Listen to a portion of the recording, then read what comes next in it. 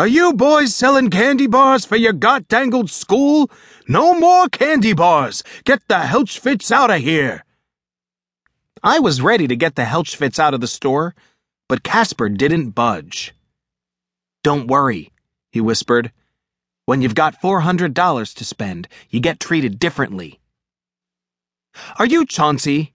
He asked the angry man. No! Where is Chauncey? Dead! Oh, I'm sorry, said Casper. He died in 1908. I'm his brother, Red.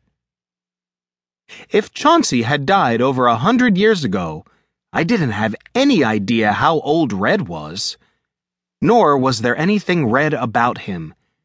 But it didn't seem smart to ask personal questions. I'd like a suit. Go to the got-dangled Walmart like everybody else. We don't have a kids section. I don't want a kid's suit.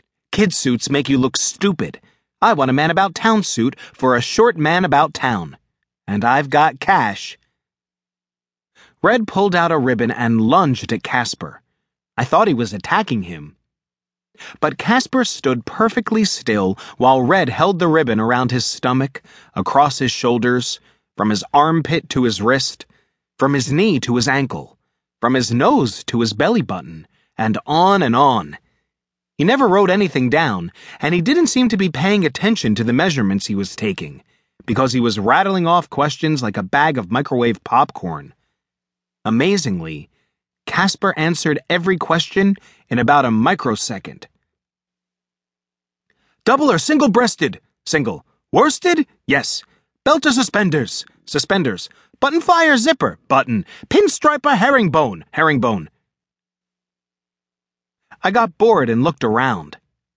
Mostly it was just racks and racks of suits, some really, really small and some really, really, really big. I've never seen anyone in Hairsprinkle big enough to fit into some of those things. On a table, I saw a stack of fuzzy gray hats. But then I wondered if they were really gray and fuzzy or if they were covered by a thick coat of dust. I reached out a finger. It was dust. Leave those hats alone, you far-daubled candy bar-selling punkler! Screamed Red. I turned around quick and saw Red and Casper rolling their eyes at me. I've got just what you need, sir, Red said to Casper. The Statesman Deluxe by Porco Risotto Brothers of Milan. It won't even need tailoring. A perfect fit. He grabbed the closest suit off the closest rack. Just $249.99. Comes with a free cravat. I went over to see it. It was nice, but... That's a lot of money, I whispered to Casper. It's perfect, said Casper.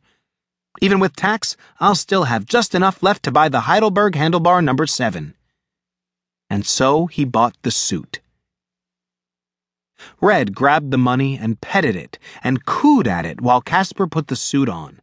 Then Red gave Casper a paper bag for his old clothes and handed him the cravat, which is apparently sort of like a tie. Casper told me he didn't really want it and took it only because it was free. Come back any time, shouted Red. Well, not both of you. Not the little parboiled snert, but the other one. Then Casper and I walked out of the store. Wow, look at that short man about town, exclaimed a passerby. I wonder why he's hanging around with that nerdy kid, said another. I had to admit it. Casper did look a little bit more like a short man about town than a slightly tall, nerdy 7th grader, while I still looked like a slightly short, nerdy 7th grader. Maybe I should have bought a dusty hat.